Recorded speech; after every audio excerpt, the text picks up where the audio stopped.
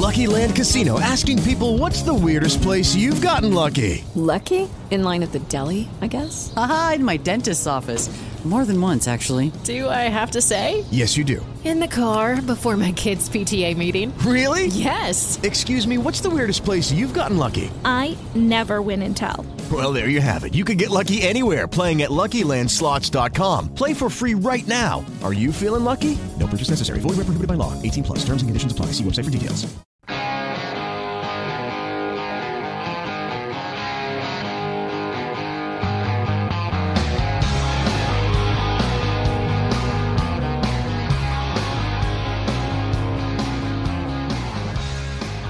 Welcome to the Screen the Screener College Basketball Podcast with your hosts, Mike Randall and Gus Kearns. Some nights you just see things.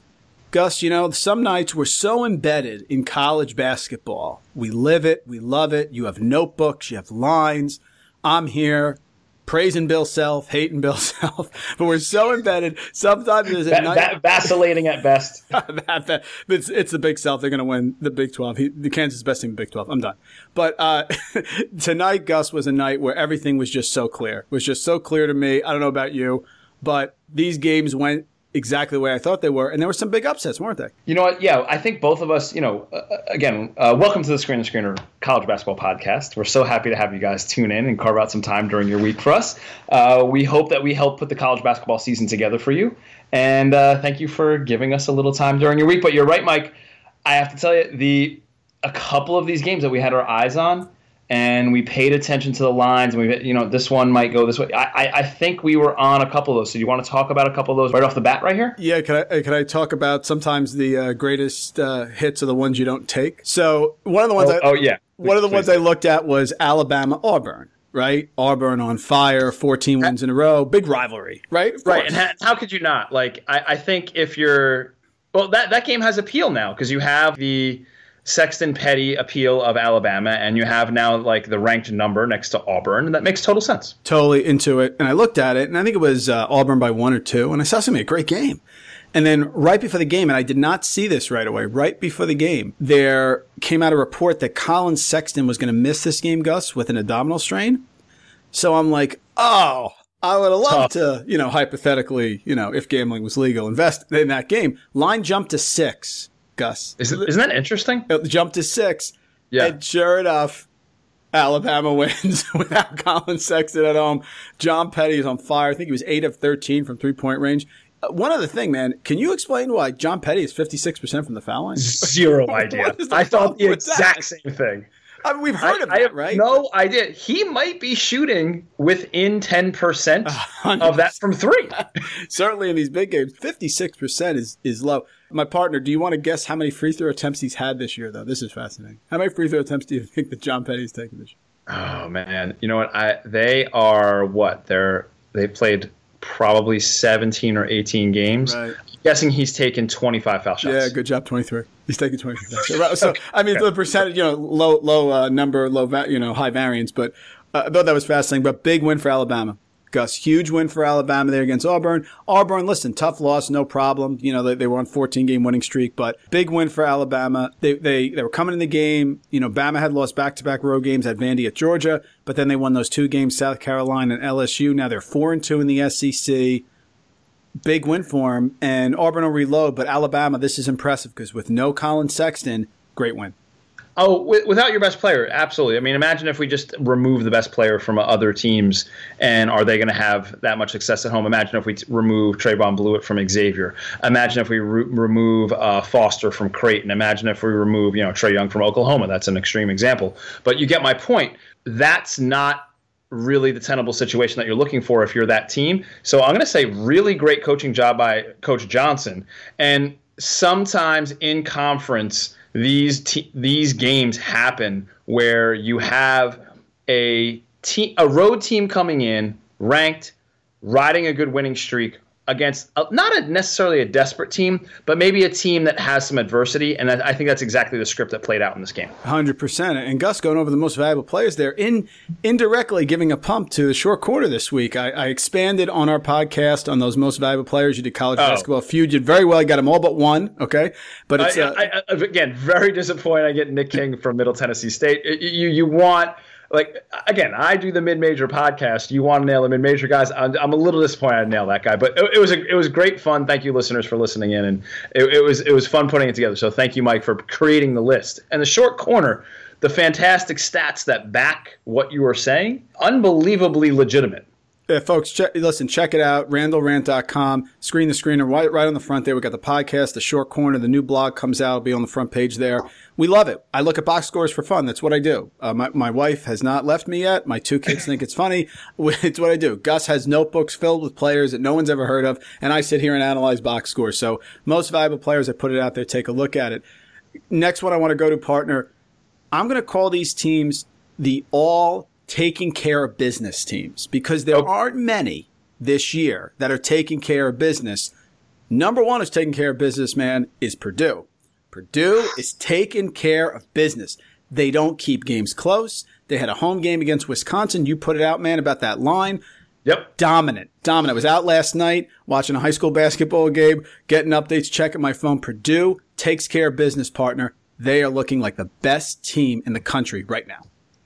And you're not the only person that has said that. I mean, there have been multiple other respected college basketball personalities that have stated that exact thing, that they think Purdue currently, right now, in the middle of January, is the best team in college basketball. So how did they get here, right? How did this happen? How did this team in the Big Ten magically become the best team in basketball? The first answer that you look for is really simple, Mike. Look at their starting lineup and look at the number of games that these guys have played together. The number of games that these guys have played together is absolutely insane. We are talking with juniors and seniors that have played over 60 games. And then you could argue, I know he didn't make the feud and he wasn't on your list of most valuable players, but you can say arguably their best player, Carson Edwards, point guard, sophomore, he had all that experience from the summer playing in the World University Games. So nobody on this team is inexperienced. And when you look to March, sometimes that's a nice thing to lean on. When you have seniors that you can count on, and you're not going to have the volatility of freshmen blowing a failed defensive coverage or running the wrong cross screen. That has to be such a luxury for Coach Painter. All true. We'll come back to Purdue a little bit later. I'll have some fun with you on that one. Another member of the all taking care of business team, the Villanova Wildcats, who tonight went on the road to Georgetown and put that puppy away early in an absolute dominant performance. Partner, they've only lost one game this year. That was at Butler. We've talked about that one extensively. Tonight, they have 6 guys in double figures. Some of the bench guys actually got to play for a little bit. Dominant performance, 88-56 over Georgetown. You kind of saw this coming. I think if you are paying attention to things, teams like Purdue, teams like Villanova, tonight maybe, we're recording while they're playing, but teams like Xavier, these teams take care of business in the games that they're supposed to win. Obviously, Villanova was supposed to win this game against, a lesser than, a bottom 5 Big East team, just to be kind, in Georgetown. And, they only have one player that could possibly match up with anybody on Villanova in Jesse Govano. He played very well. But, Villanova. Only guy in doubles for Georgetown tonight was Govano. Only guy in doubles? There you go. Yeah, that makes sense. So, Nova, I don't think there's any way they can get away from getting a number 1 seed right now unless they go on an unbelievable slide in the wrong direction in the Big East. But so I'm with you on taking care of business with Nova. They're so impressive. And if they keep getting healthier, look out. A lot of teams aren't doing it, and we got to praise the ones that are. Absolutely. A couple of the quick hitters from tonight. SMU, Wichita State. Interesting. Mustangs coming off a 3-game losing streak, defending American Athletic Conference regular season and tournament champions. Shake Milton, your guy, preseason player of the year. Sky is falling down in SMU. Lose at home to Temple, who, by the way, is maddening, right? Temple wins at SMU. then loses at home to Memphis and beats Tulsa at home tonight by 1. I mean, that is, remember going back to last podcast, I said, what are the teams you don't want to bet on? I have no interest in betting on Temple. Right. They have to be leading that category for sure. And what I say, the only team this year that's beaten, well, not anymore because North Carolina beat, was Clemson and Auburn. Once Temple, right. SMU went up tonight, Gus, 13-10, never looked back. Had a 3-game losing streak, very concerned. Lost at Tulane, at Cincinnati, home Temple, but they show up tonight against Wichita State. It was funny. Wichita State was favored by 8.5, Gus. For Jankovic and SMU to lose 4 in a row, you got to put a knife in their heart. And they came up with a huge win on the road tonight against Wichita State. One of the things that gets ignored with SMU and that we talk about with other teams, like we'll talk about with Kentucky, like we've talked about with Nevada, is this positionless basketball. And SMU is a little bit ahead of the curve on this. Yep. And they continue to play that way, right? Your guy, Amelgu, had an unbelievable of couple of 3-pointers there that really gave them the distance they needed to hold Wichita State off.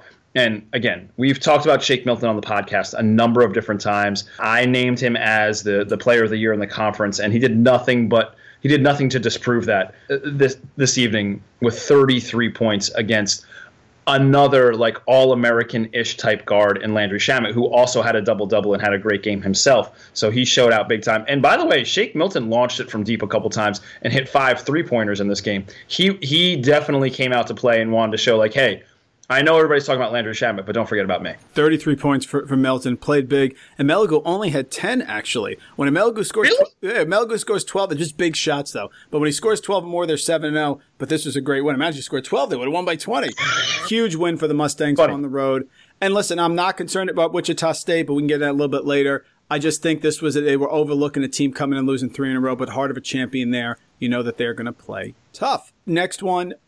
On what planet should Iowa be favored on the road? I just need to know that. Favored by 1 at Rutgers?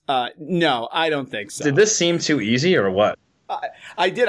You sit there and go with something, because we had the whole issue with Florida State with Terrence Mann. Right.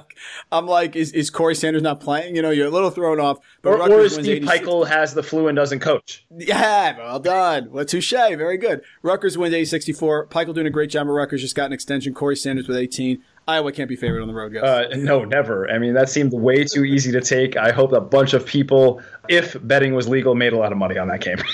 A couple other ones. Texas with a great win at home against Texas Tech. This one I had no feel for because I think Texas Tech is the real deal, but Texas is going to get fired up for the rivalry. Wasn't sure how this one was going to go. Mo Bamba with a great double-double, 15 and 11. Big win. Shaka's doing nice things down there. The whole loss of Andrew Jones, of course, that's a very sad situation. They're rallying around him. But since that situation, the team has really stepped forward. Kerwin Roach had 20 points, 8 and 9 from the free throw line, 2 threes tonight. Love Dylan Osakowski. Osakowski is a real difference maker. You know what he is? He's Adam Morrison light. Yeah, very good. Very good. I just love the guy that plays his guts out. 12 points, 5 rebounds. Bamba, only 5 blocks tonight. A bad game for him, 15-11. So big win. Texas Tech. What they did against Texas Tech is they limited Keenan Evans. He only had 11. Yep. He was 3 of 8 from the field. Huge win for Shaka. Well, just here's my 2 cents on that game. Number 1, Roche came back from injury, which was a gigantic get for Texas. That meant that they could actually match up athletically with Keenan Evans in the backcourt. So Roche and Evans actually are a decent match athletically. So it's not like Evans could go off against Roche because Roche is kind of a little bit of an athletic freak, and he showed that tonight. And it seems like not only is the Andrew Jones health situation fortifying Texas, it seems like a bunch of other programs, especially in the conference, are getting behind this as well. And you know what? Kudos. I'm glad that so many people are taking note of this and taking hashtag be the match, and people are trying to find solutions to the problem. And if it takes a college basketball player falling ill to make people start the conversation, then I'm all for that, by the way. But yeah, you know what? And Texas Tech, I think, falls into the same category as Wichita State here. You're going to run into one of these tough games against another team that needs a win or is inspired somehow. And I think Texas Tech ran into Texas tonight, and that's exactly what happened. 2 more quick ones for you. First, sad news. TCU guard Jalen Fisher out indefinitely with a right knee injury, occurred in practice. TCU rallying around him tonight, blowing out Iowa State right now, 3 minutes left, 89-71. But he was really the heart and soul of that team. I'm not sure how they're going to do with Robinson at the point, But that's a huge loss for a TCU team that's really trying to find its way. Tonight looks like they'll go to 2-4 in the Big 12. It's interesting because we just talked about how a team in the same conference suffered I'm going to say a parallel player on their team, a loss. Like if Texas loses Andrews Jones, I think that's similar to TCU losing Fisher. You're interested to see how they're going to respond to that. Are they going to respond in the manner that Texas has and really fortify and rally around this? Or are they going to go the other way and it's going to take a couple of games for them to adjust with Robinson taking some of those minutes in the backcourt? Maybe they swing Kendrick Williams back there. I don't know. We'll see what Coach Dixon decides to do. But, yeah, you're intrigued to see what TCU does with this moving forward and how long this injury is going to last. One more thing I want to get from your partner. How about a prediction tonight? Let's go way out west here. Yeah. We got Stanford. Stanford is on fire. Yeah. They, after losing to California at home, which is unforgivable. Mind-boggling. Mind-boggling. They then come back and beat UCLA in a massive game, 2-overtime game. Then they beat USC at home by 1 point. Huge back-to-back wins there for Stanford. They go on the road at Washington State. Road games will take them in conference with a win. They go on the road at Washington against the zone with Mike Hopkins, and they win. And tonight they're hosting Arizona State. Arizona State, of the now we only play close games ever since we lost to Arizona routine. They go to Colorado and they lose. They go to Utah and they barely win. They come home against Oregon, they lose. They come home against Oregon State and they barely win by 2. Who do you like in this one, Gus? Going out there, Stanford, Reed Travis hosting tonight, Arizona State. Number one, let's take a look at the over on that game. Number two, I would lean towards the over. Number two, I don't know if Arizona State has the bigs that can deal with the Stanford bigs. I'm not sure. So you want to see which team forces their will on the game. Is it going to be the Arizona State backcourt or is it going to be the Stanford bigs? I'm going to lean Arizona backcourt here. I think that they're going to get a little too elusive. I think they're a little too athletic for Stanford in the backcourt, and I think they go off. So give me Arizona State, but high-scoring game, take the over. Let me throw you one more because it just ended. Seton Hall going out to play Creighton. Seton Hall, we've talked, Gus, does not have a big bench. Mm-hmm. They play defense, but they can't really get in foul trouble. They only had 5 fouls in the first quarter. They can't extend themselves. That's a death sentence against Creighton because they're going to put up points. You have to control tempo there. Seton Hall could not do it tonight. Creighton was on fire. They were up early, huge, and they got into foul trouble. It's like every starter had 2 fouls at the end of the first half. Right. But then after that, they took over. They just won, beat Seton Hall 80-63. Nice bounce back win for Creighton that lost a game there on the road at Xavier. Yeah, here's what I'm going to say. We were trading texts with our friend from Seton Hall, who's a former student athlete at Seton Hall. Good friend Paul. Right. And, we were talking about the game because he always wants to have our input on the game. And the thing I didn't text that was in my mind, I was going to text, it really depends on how they're going to call the game. Because if Angel Delgado got in foul trouble or something along those lines, I felt like that would really limit them. And lo and behold, that's what happened. I wish I sent that text to you guys, so I look really smart right now, but I'll say it on the podcast. And sometimes it's going to happen on the road. You're going to get like a home whistle where you get those 2 or 3 calls. Not like a landslide of calls, but 2 or 3 that are going to hamper you and really limit you as the road team. And that's exactly what happened to Seton Hall, and they couldn't adjust to it. Thank goodness Powell did something and kept them in the game because it seems like the rest of the 4 horsemen just didn't show up and couldn't show up because they weren't on the floor due to foul trouble. Yeah, Desi had 2 fouls in the first half. They took him out right away. Willard sat him for a long period of time. But he was the only one in foul trouble. They only had 5 fouls, so that's 3 fouls for the rest of the team at the half. What happened is to start the second half, Creighton came out on fire. Delgado got him over the back. He got an illegal screen call. Did you see the Thomas follow-up dunk, by the way? I did, yes. I believe that was unbelievable. I did, yes. He's putting together a ridiculous slideshow of dunks this season. Yeah, if they don't make the Final Four, can he be in that dunk contest that goes on there? Yeah, I see him in that. Yeah. This was a tough one. I think Seton Hall had the schematic, but they needed to take control in the second half. And then I think Miles Powell twisted his ankle, something. He got 2-3 starts second half. So just a bad matchup. You have to control tempo in Creighton, and if you don't do that, you're going to lose. Seton Hall's still really good, no problem, but nice win for Creighton. How about we throw this into the Wichita State and Texas Tech hamster wheel and say, sure. Look, this is what's going to happen in a really tough league. And we just mentioned, I know the AAC isn't like, a knock 'em down, slobber knocker type league. But when you have SMU and Wichita State together and maybe throw, I don't know, not UConn, but who else are we? Maybe Houston in that situation. That's a tough situation. So I think all three of those games, the Wichita State game against SMU, the Texas game against Texas Tech, and the Seton Hall game against Creighton, like you're going to run into some of these games in conferences that are really tough. Totally agree. And so Gus, now I got something for you. Okay, going to do a little devil's advocate here for you. A little devil's advocate. So I took three storylines right now. Three dominant storylines in college basketball. I'm going to argue the contrarian point. All right. I'm going to build an argument here like you're a judge. Okay. I'm an attorney. I'm going to build the argument against the popular belief. And then feel free to respond. Tell me if you agree, disagree, why I'm wrong, why I'm right, the whole thing. Three dominant arguments here. A little devil's advocate for you here. All right. You ready, partner?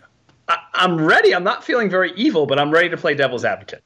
I'll be the evil, as always. Right? I'll be the evil. We all play our parts. Tonight we'll play that part. That sounds fine. You be the judge. Okay, here we go. Here we go. If it pleases the court, I'd like to put forth the following argument. The Purdue Boilermakers are 18-2. Here's my question. Who have they beaten? They beat two ranked teams earlier this year who were shorthanded. Arizona certainly was, right? No Rollie Hawkins. And everybody was beating them left and right. They lost 3 in a row. And then they beat a ranked Louisville team, which we realize should not have been ranked and certainly is not at that level right now. And proving that if you don't have Rick Pitino, right, you're not a top 25 program. They won on the road at Michigan. Kudos to them. Certainly won't take that away from them. But you yourself did not think Michigan was a top 3 Big Ten team at the beginning of the season. And now they are pretty much in one of the poorest Big 5, Power 5 conferences, if not the worst, in terms of top to bottom depth. Joe Lunardi only has 5 Big Ten teams, Gus, in the latest bracketology. That makes sense. Purdue's a 1, Michigan State's a 3, Michigan's a 6, Ohio State's a 6, Maryland's an 11. They only play, right now, 3 ranked teams the rest of their schedule. They're going to host Michigan in about a week and a half. They're going to host Ohio State, and then they're going to go to Michigan State in February. I'm not sure if Matt Painter can be trusted in a big spot. I'm going to throw this one at you. I think Purdue, while right now is certainly worthy of being the top 1 or 2 team in the country, I think they're a little overrated.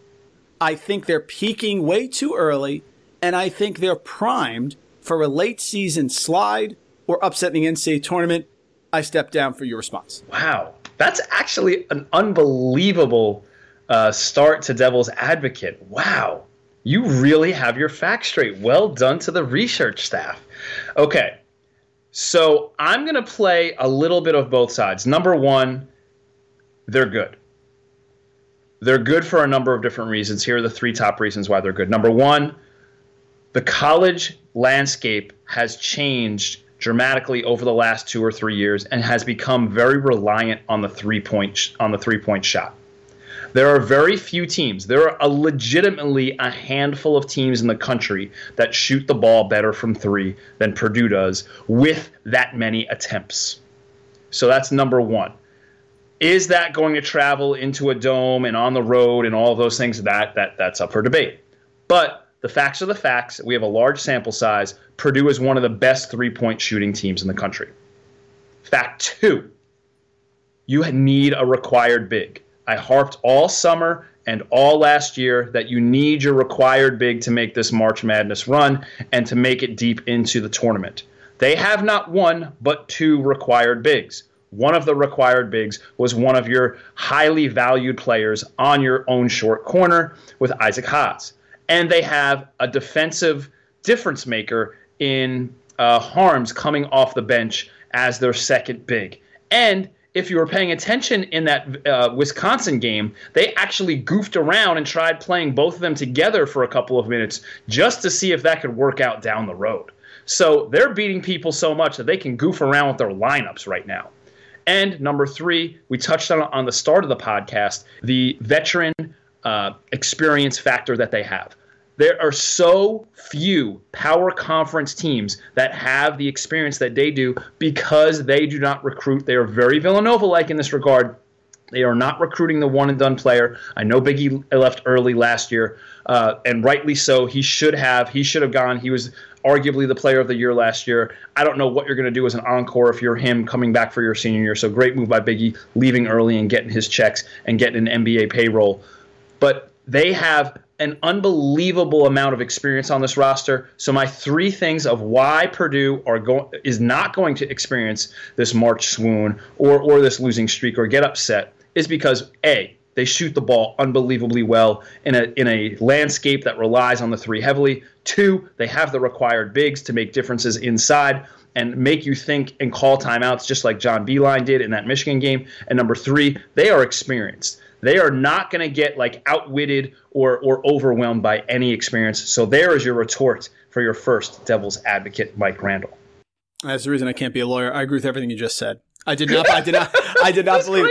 believe that argument. So many great points you said. I could talk for an hour about it. Harm's point is fantastic. Okay, just a little aside here. Could we do a whole podcast on Purdue?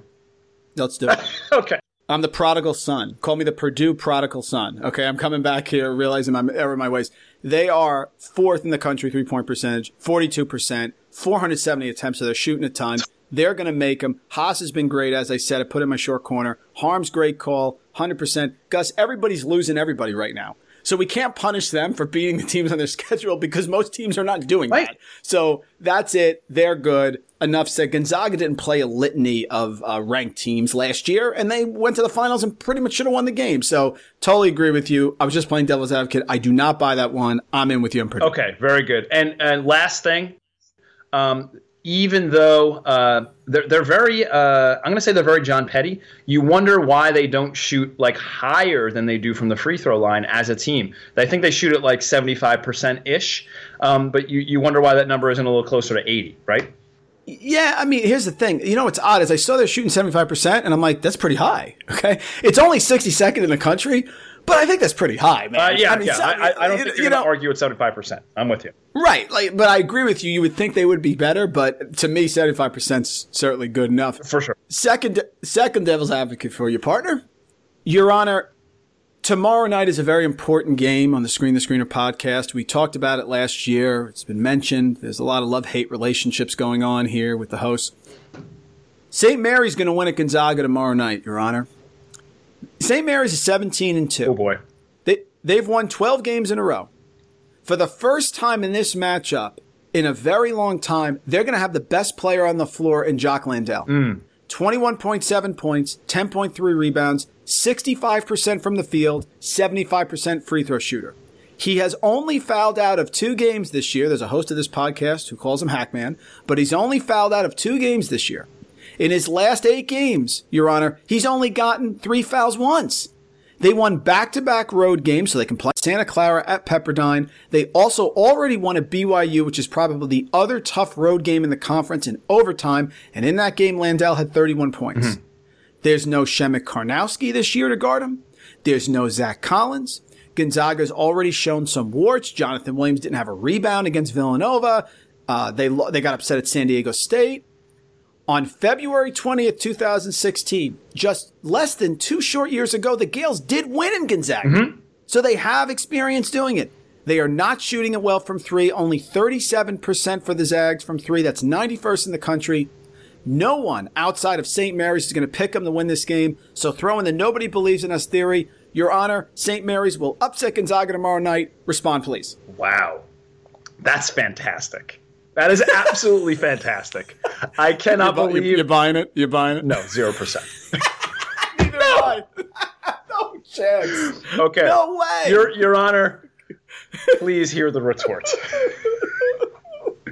Number 1. God, for a second, did you believe me? For a second. Look. The argument is sound. I'm not debating the stats and the evidence that you're presenting. Well done to your research team again. It's a bird, it's a plane, it's Ruri Hachimura. Go ahead. I'm sorry. Get to him in a second. So, I'm in contempt. I'm sorry. Go ahead. You're fine. Carry on. All right, so here's the retort. We'll go 4 segments here for the retort. Number 1, Jonathan Williams is going to be the difference. You mentioned that Jonathan Williams was a no-show. You mentioned his no-show against Villanova. Guess what? he is going to be the difference maker here. The reason he's going to be the difference maker here is because St. Mary's has nobody to match up with him. They're going to try to throw Hermanson on him or somebody else, and you know what he's going to do? He's going to do that turnaround, off-shoulder, like jump hook thing that he does down there over and over again. He's going to get somebody in foul trouble. Then they're going to have to put the backup on him, and then you know what? Boom, he's going to have 12 at halftime, and he's going to be the problem that they're going to need to solve in the second half. Justin Williams is going to set the tone early, and I think that he's going to go off for a big 20-point game here. Maybe not go off for like the 39 he went off against Florida, but I think he'll have an impactful game for sure. Number 2, the guards that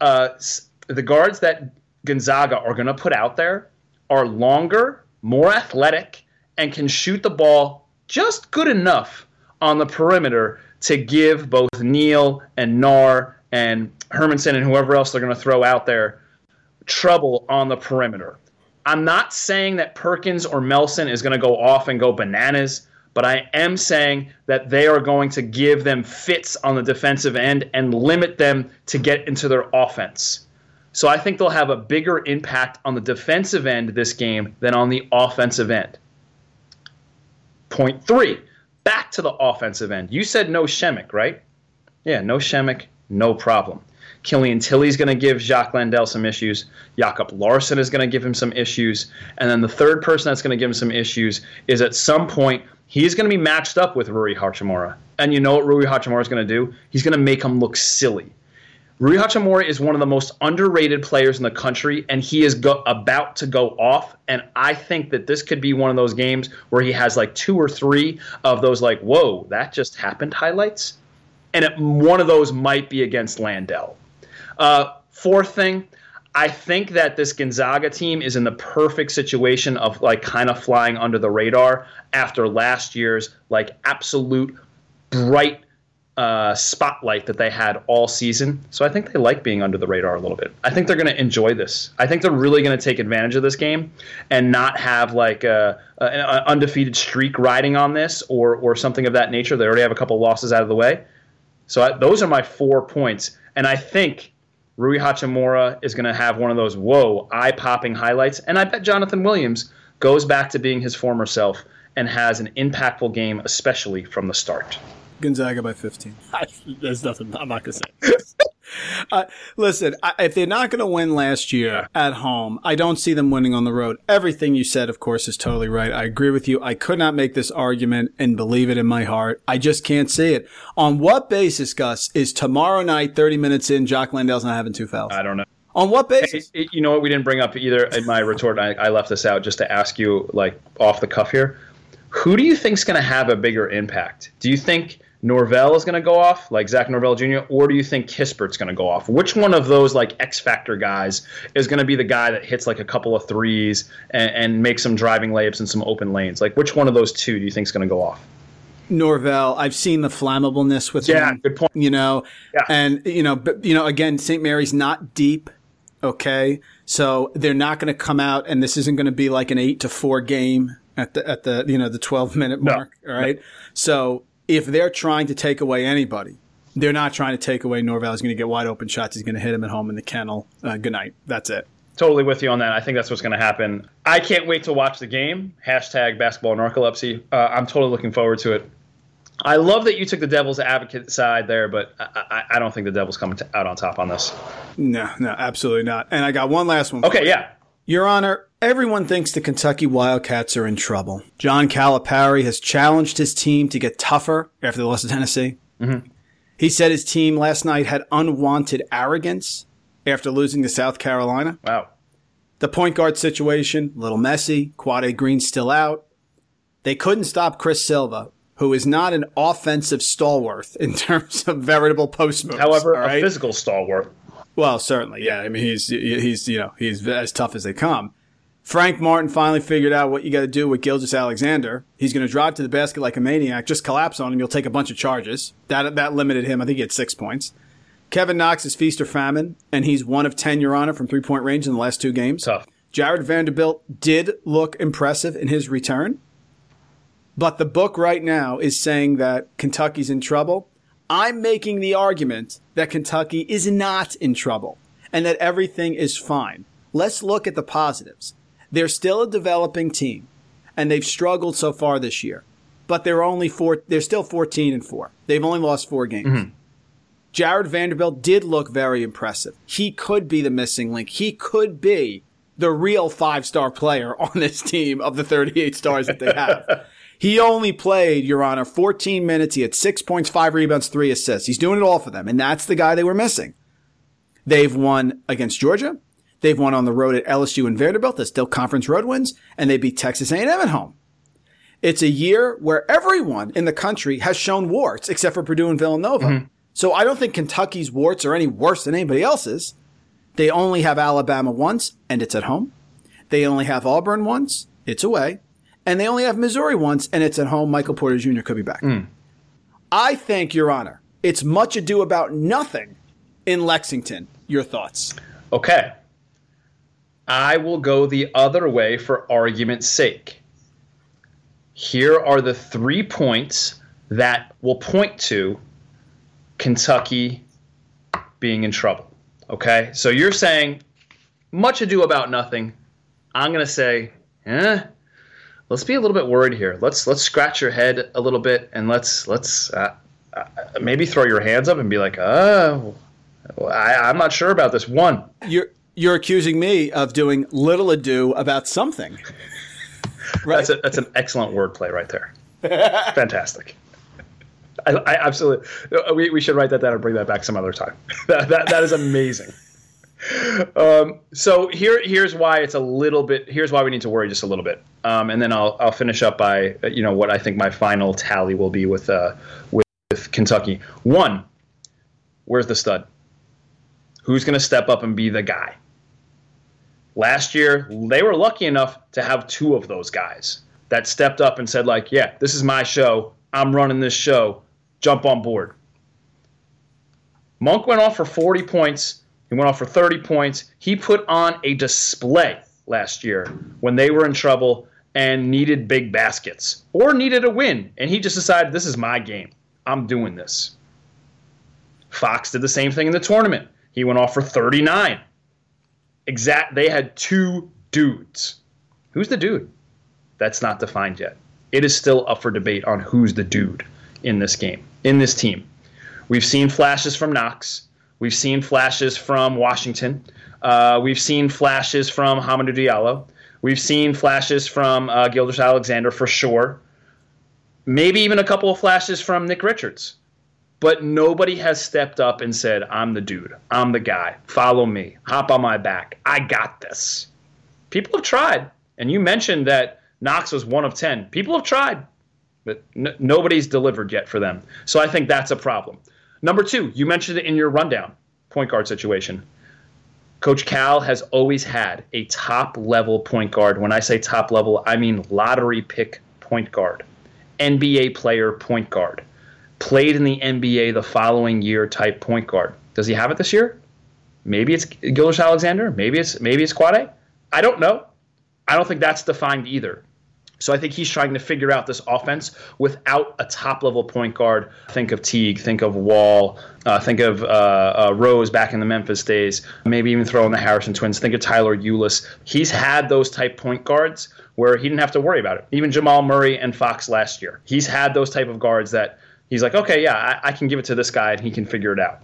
And then number 3, I don't know if they have that like difference-making big in the middle that can defend and alter a whole bunch of shots that he's had in the past with Noel and Cat and Anthony Davis and even last year Mo Bamba. Bam Adebayo. I don't know if he has that guy on the roster either. So I think he has to figure out, and that's why we mentioned earlier, is he going to go to this positionless thing like SMU and Nevada has? So I think those are your 3 things that you need to worry about. 1, who's the dude? 2, are they going to figure out the point guard situation? Is one of those guys going to emerge as a stud? And number 3, do they have a difference maker down low that can alter some shots and get some boards? I don't know. So, yeah, I think there is a little something to worry about in Lexington. There's your defense. I actually believe my argument here. Okay. And everything you said is very valid and makes total sense. And probably 2 weeks ago, I would have agreed with you. Okay. I did a lot of research on Kentucky. Cal has proven to me that he will find a way to make this right. Oh, yeah. 2011, they lose in the semifinal to Kentucky. 2012, they win the national championship. 2014, they lose to Connecticut in the national championship. 2015, they lose to Wisconsin in the Final Four. They didn't lose a game the whole year. Right. Cat team undefeated going in, right? 2016, they lose to Indiana in the second round. And last year, they lose in the Elite Eight. Everything you said is fair, but I think that in a season where everyone's got warts right now except for Villanova and Purdue, I think they will figure it out. And I will tell you this, my gut, in my heart, I saw something in Jared Vanderbilt last night. And I saw a guy who can make everybody better. The Gilgeous-Alexander coming off the bench thing when Quade Green comes back is an issue. I think that their floor is still Sweet 16. So I actually believe this one, although I think you made some really good points. I'm not saying that there's no other argument here. There certainly is. Right. But Jared Vanderbilt showed me something last night. I saw some versatility, and I go, all right. And listen, who's dominating out there right now? I mean, they play Purdue tomorrow, they lose. Right. They play Villanova tomorrow, they lose. Right. But outside of that, it's crazy that they could beat Florida. That's crazy. It's not crazy. No, not crazy. Absolutely not. No. I would take Florida right now, but it's not crazy. Sure. So I'm actually going to agree with my argument here. So this one I'll agree with. The other two I made up, but I think Kentucky is we could do a whole podcast on Kentucky as well. Yeah, we totally could. Yes, absolutely.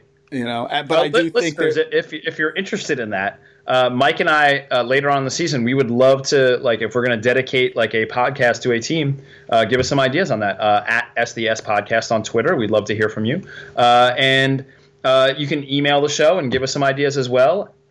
sdspodcast@gmail.com if you're interested. We'd love to hear what you think, what we should do for the podcast. If you're feeling like we should do a team-specific podcast, we're all for it. Yeah, and listen, tonight's been a great night, Gus. We had a nice Ohio State win, covering the 3 points. Okay. Very nice. Nicely played if gambling was legal. We had Creighton putting the 4.5 to bed fairly early.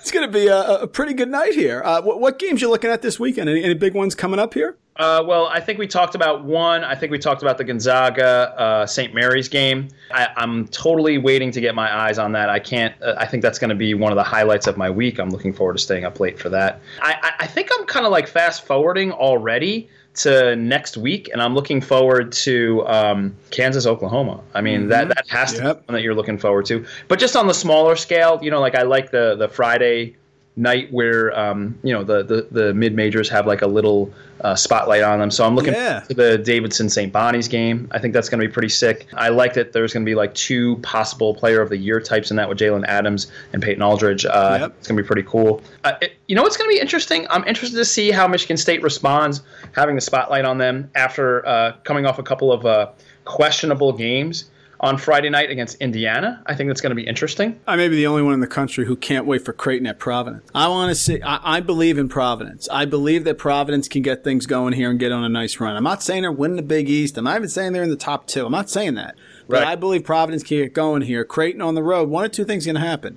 Either Providence is going to have beaten Xavier and Creighton at home, or Creighton's going to win on the road at Providence after coming off this blasting of Seton Hall.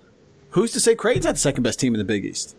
I don't think that's crazy. You know what? If I'm just, gun to my head or, you're forcing me to make a bet, I'm taking Creighton there. Creighton's looked really good, although Providence is very live in their building. And that building, it does have a unique atmosphere.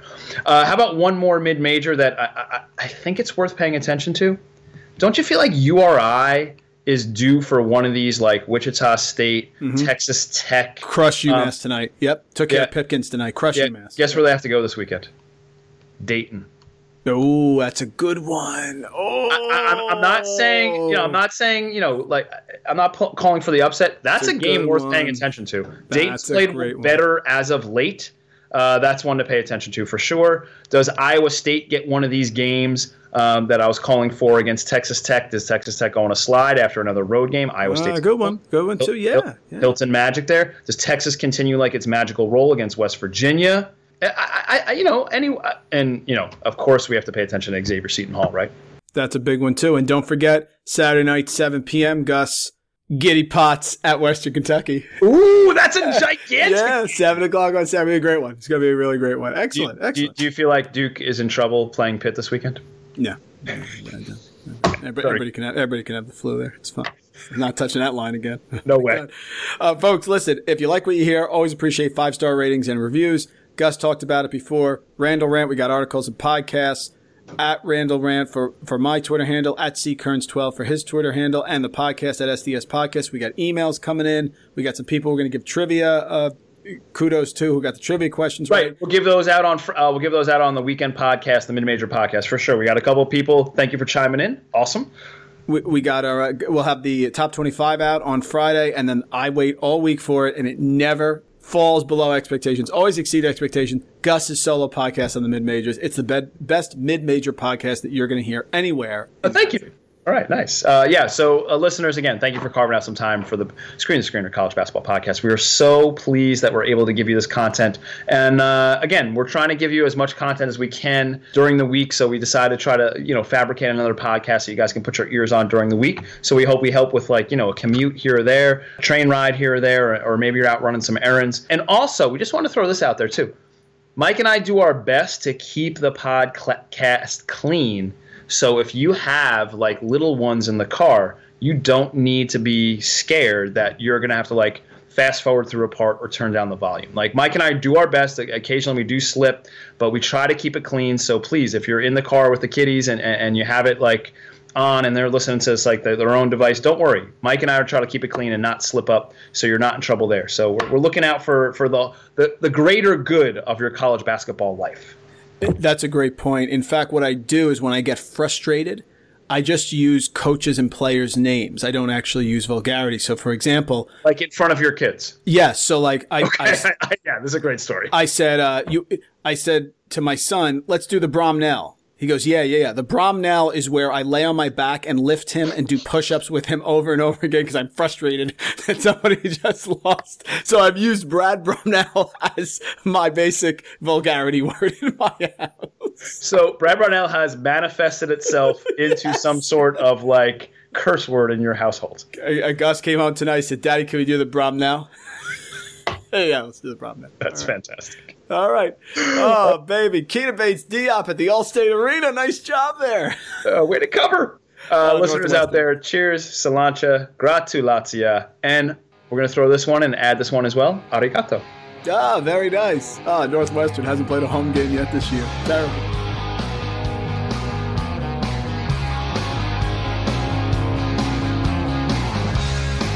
I'm addicted to the appetite.